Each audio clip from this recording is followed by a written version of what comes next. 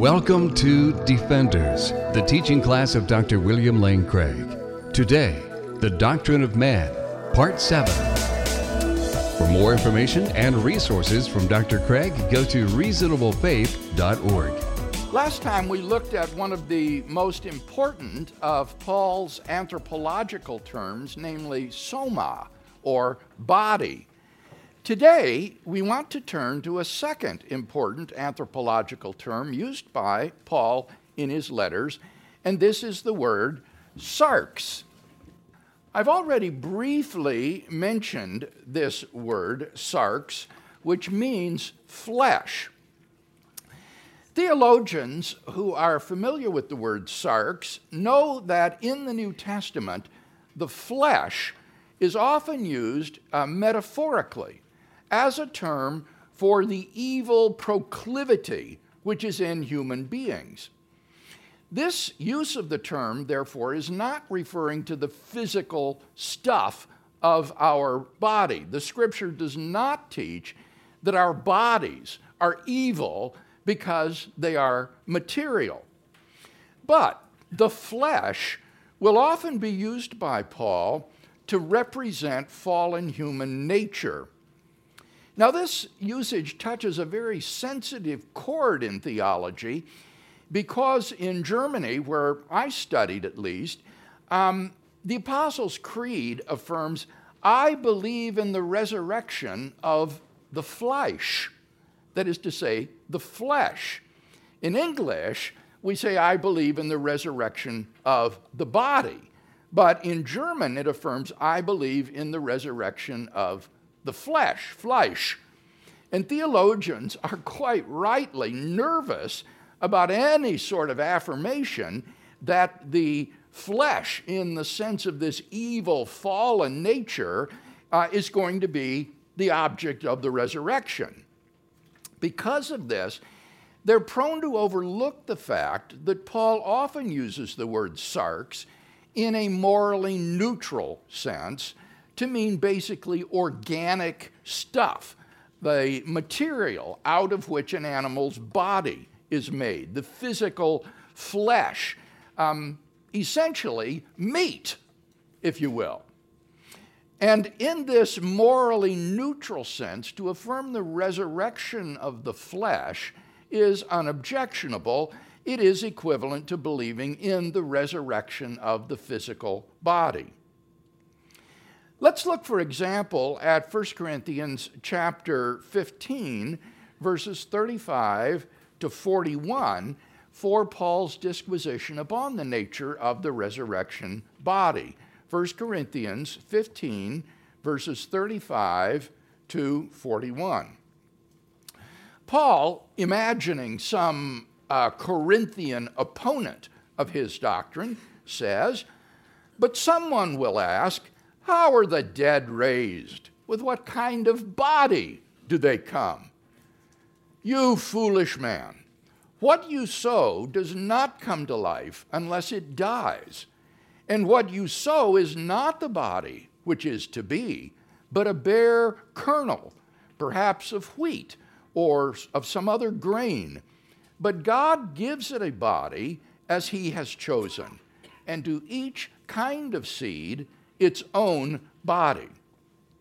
For not all flesh is alike, but there is one kind for men, another for animals, another for birds, and another for fish. There are celestial bodies, and there are terrestrial bodies.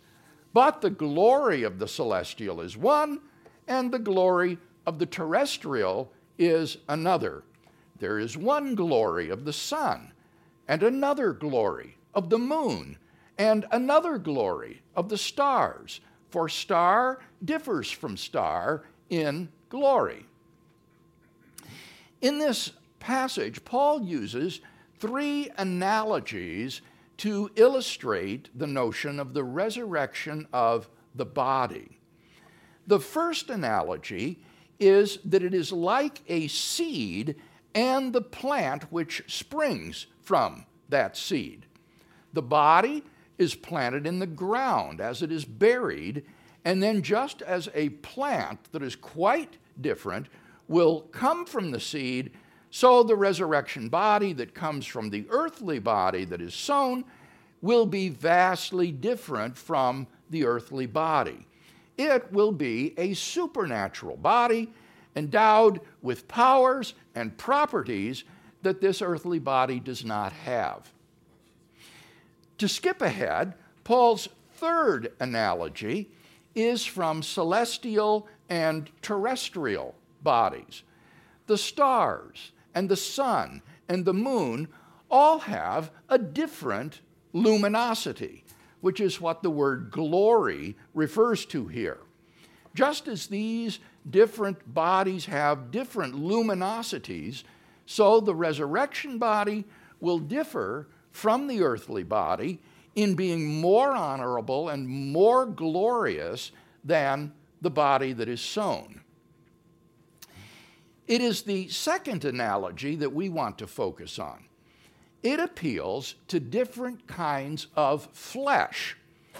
Paul is clearly using the word sarx here in a morally neutral sense, biological flesh, if you will.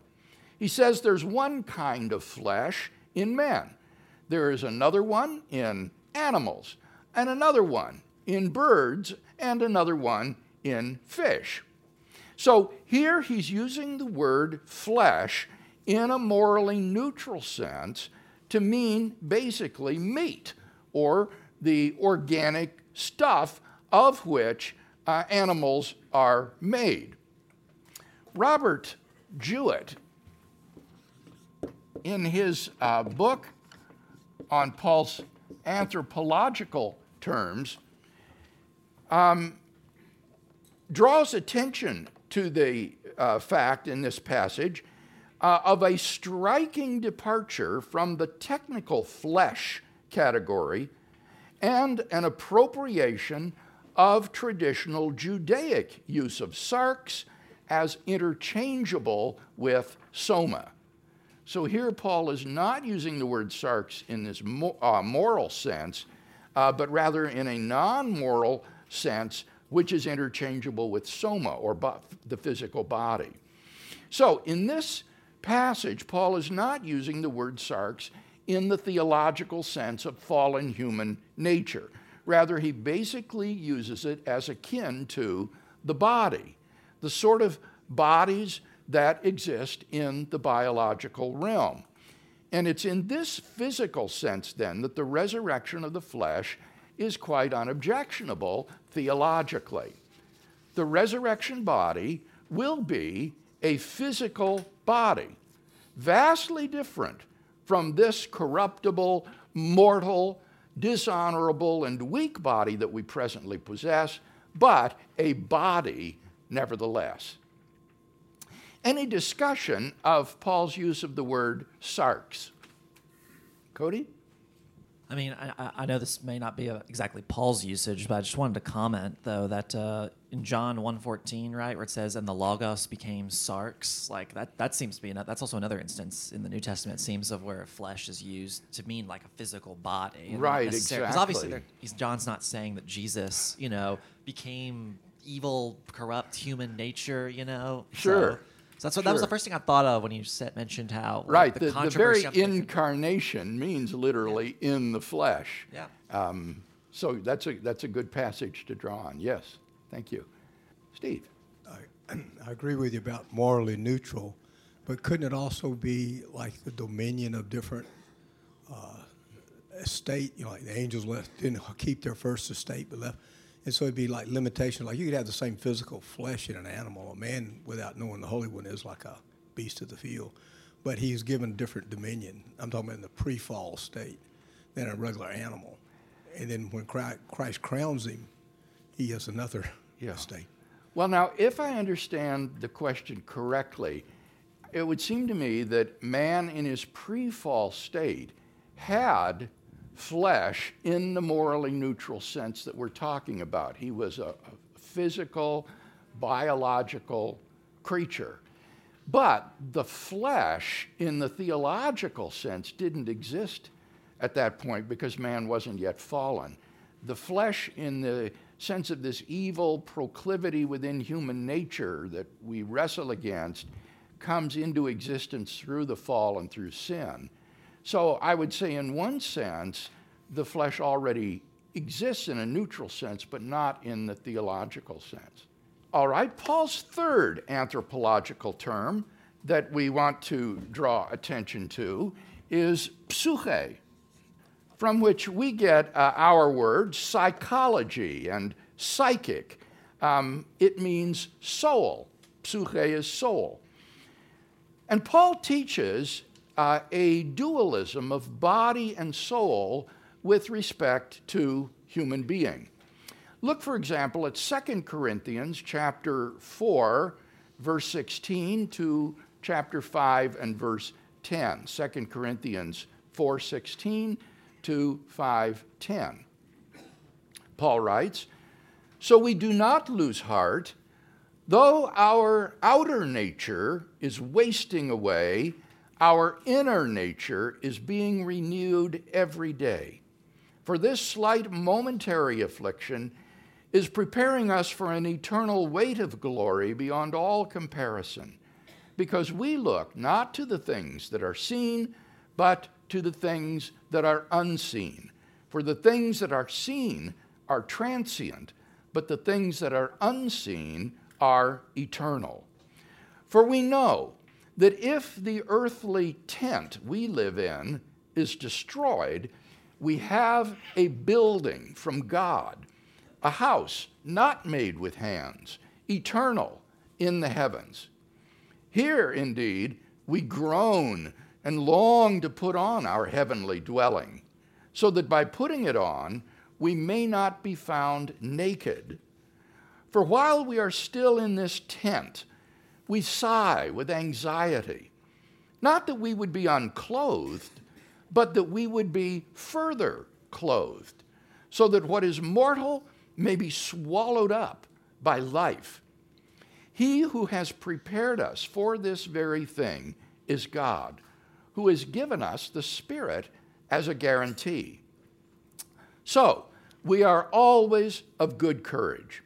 We know that while we are at home in the body, we are away from the Lord. For we walk by faith, not by sight. We are of good courage, and we would rather be away from the body and at home with the Lord. So, whether we are at home or away, we make it our aim to please Him. For we must all appear before the judgment seat of Christ, so that each one may receive good or evil according to what he has done in the body. In this passage, Paul speaks of our outer nature, the body. He uses the metaphor of a tent, which connotes frailty and transitoriness. A tent is not a permanent dwelling. It's going to be struck. The earthly tent represents our earthly body. He speaks then of the resurrection body that we shall receive as a house not made with hands. The contrast between the transitory, frail tent and this substantial building from God shows the immortality and incorruptibility of the resurrection body in contrast to the earthly body in which we live. In between our death and our eventual resurrection comes this intermediate state where we are without a body. Paul talks about being away from the body and at home with the Lord. He speaks of this state as a state of nakedness. In Greek literature, this is a description of the soul existing without its body. Paul says it's not that we want to be in that kind of state. He says we'd really prefer not to be unclothed. That is to say, to have the body stripped away in death and to be naked. Rather, we would prefer to be further clothed. And the verb here has the idea of pulling on top clothing, like a sweater over a shirt, without the necessity of undressing in order to put on that clothing.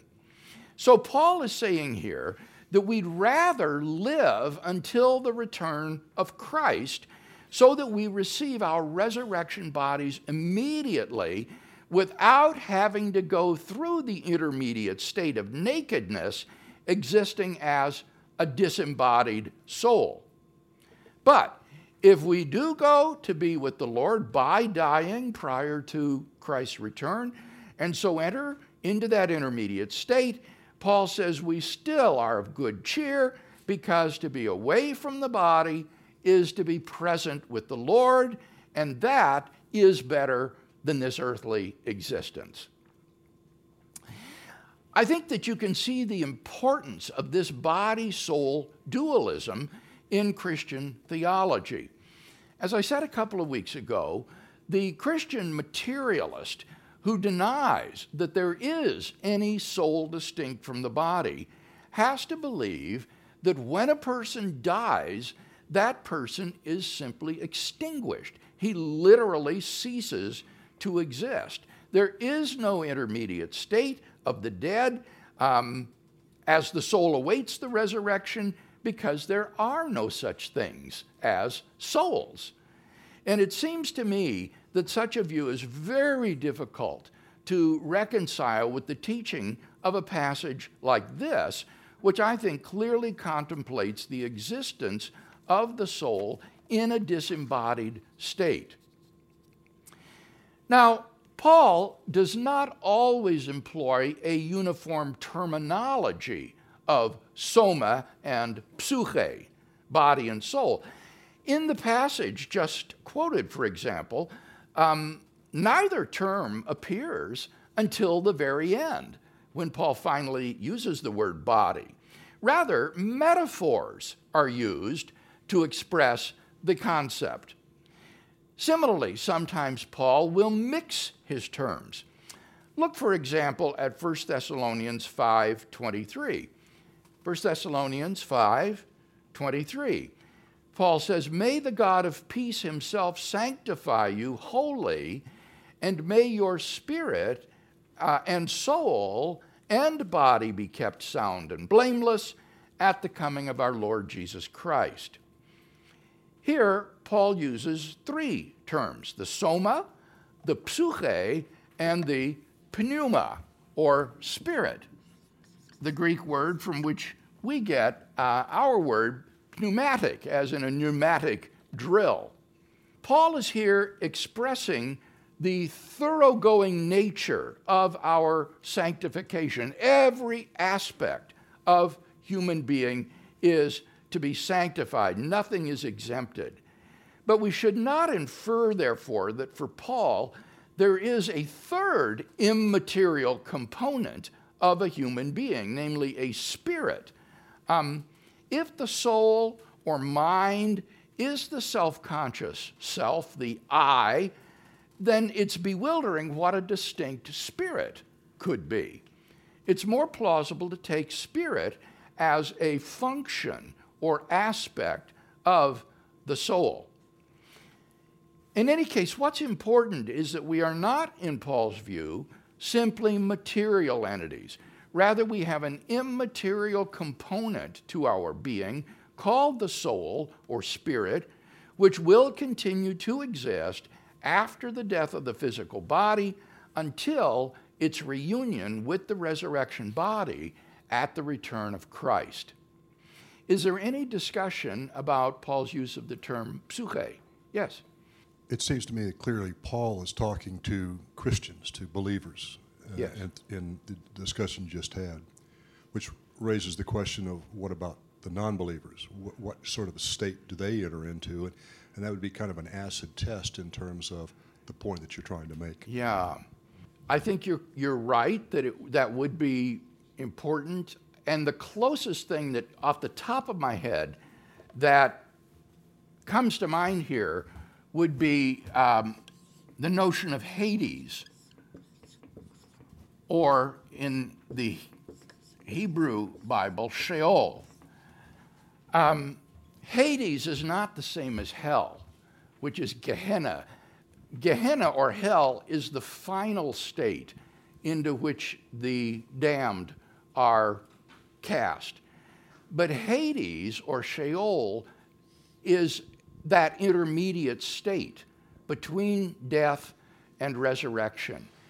And you have, for example, Jesus in his parable of Lazarus and the rich man, speaking about how Lazarus, dying, wakes up in Abraham's bosom in paradise.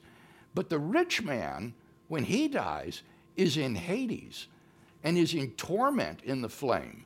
And he begs Lazarus to bring some water to quench his thirst. And the Lord says, no, there's a great gulf fixed between him and you, and none can cross over, even if they wanted to.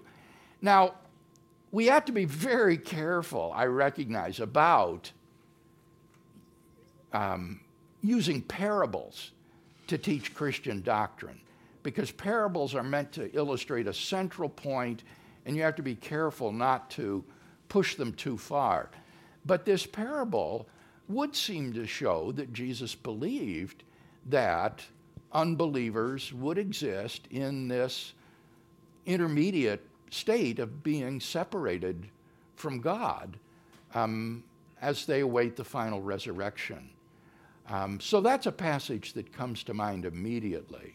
But you're right, our concern here is primarily with believers in Christ. Yes, Tavon. Dr. Craig, when we witness or share the gospel, our purpose is to bring a person from their fallen state to saved or sanctified state. And this process basically involves three things. One is the anchor of the Spirit. The second is the projection of that Spirit. The third is the manifestation of the Spirit. So I thought these three things may be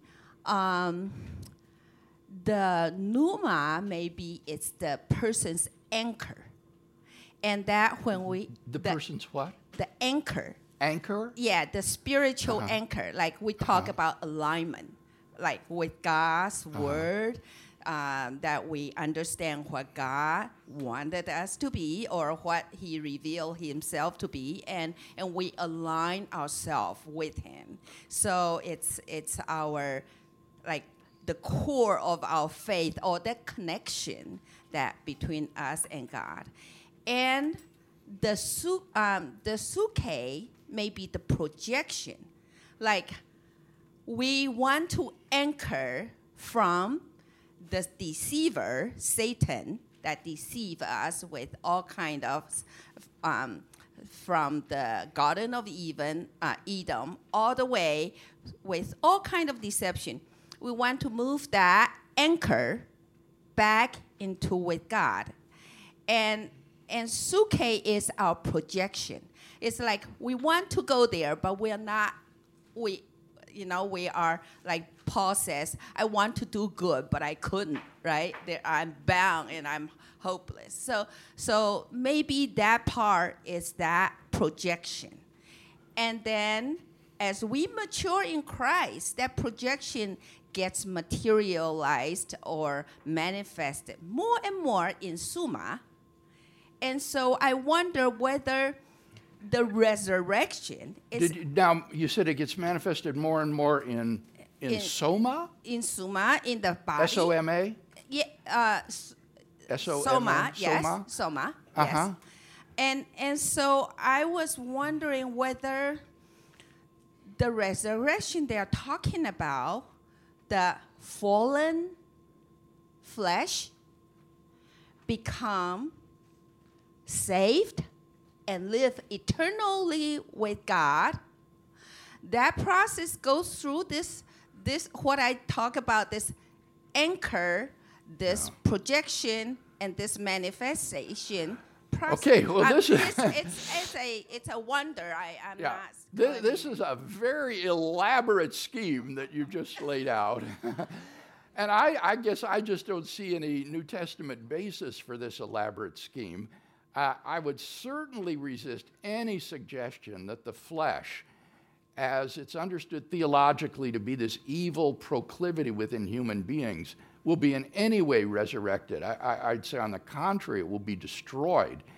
Flesh in this sense, in the theological sense, is not a thing. It's not a constituent of human being in the way that psyche or the physical flesh or physical body is.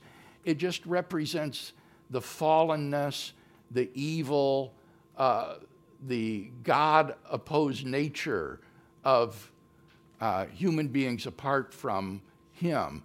And that's something that I would say, thank God, will be completely done away with. May I carry on with the discussion a little bit further? Well, I think we should give somebody else a chance to say something, if we may. Is there someone else who had a comment? Yes, I see Charmaine does. Could you tell me when hell was created? Is that why we have Hades and Sheol, that after the resurrection, then hell was created? Well, this is a good question, Charmaine, and I would say that in a sense, hell doesn't exist yet. You mean now? It still Yes. doesn't exist? Yeah, it doesn't exist now. What exists now would be Sheol or Hades, this realm of the disembodied dead, of souls without their bodies. And these souls can either be in paradise, like Lazarus, or at home with the Lord, as Paul says. Paul says he wanted to die and to go to be with Christ, for that is far better. So even in this disembodied state, it brings a closer fellowship and relationship to Christ. And so in that sense, it's better than this present state. But it's not as good as the final state, which will be the resurrection of the body and the complete integration of soul and body in a redeemed humanity. That's the best state. That's what Paul wanted. But you see, he was in a catch-22 situation, because in order to get to the best state, he had to go on living in the worst state. And so in order to improve the present state, he would have to die and go to be with Christ. Even though that's not optimal, it's at least better than this. So he found himself in a real catch-22 situation, where in order to have the best state, you have to go on living in the worst, which is not very desirable. Does that answer your question? Yes, and it's very interesting because the Bible says that hell is created for the devil and his angels. Yes, and it the does. devil's still roaming and this around will in be the a earth final state that will be brought about after the resurrection of the body. And by the same token, this also implies that, in a sense, heaven doesn't exist yet either. That will be the final state for resurrected believers, the new heavens and the new earth. What exists now is this intermediate state of disembodied existence prior to the return of Christ and the resurrection of the dead. One more. I have the question. microphone. Okay. He snatched it as Charles went by. Okay. Well, on the Luke verse, I'm a believer in Hades for the departed until the end time, the resurrection, and the judgment. But I don't think it's a parable. Jesus doesn't describe it as a parable, and a name is mentioned of Lazarus, where names are not mentioned in the other parables. So I think it's a correct rendition, but also you could link with it. Jesus went and preached, and also this is a plug for trichotomy. Jesus went and preached to the spirits in prison. Yes, there are other passages that speak of the intermediate state that one could appeal to. That was one that came to my mind, but there is a passage, I think it's in 2 Peter, where it says that Christ went and preached to the spirits in prison who formerly did not obey during the times of Noah. That's a very difficult passage to understand. Is he talking there about angels who fell in Genesis 6, 1-4, or is he talking about human beings and their spirits, as I think maybe you're suggesting? It's an open and controversial question. All right, let's close then with a word of prayer. Thank you, Father, for this time that we've had together this morning and for the mutual stimulus of thinking about these things. And we pray that you would help us as we wrestle with these issues and struggle to understand a biblical view of man. And so now we commit our upcoming week to you, praying that you would help us to walk in the light as you are in the light, and to not turn our foot to the right or to the left, but to walk in the paths of righteousness. For your name's sake, in Christ's name, amen. The copyright for the preceding material is held by Dr. William Lane Craig. For more, go to reasonablefaith.org.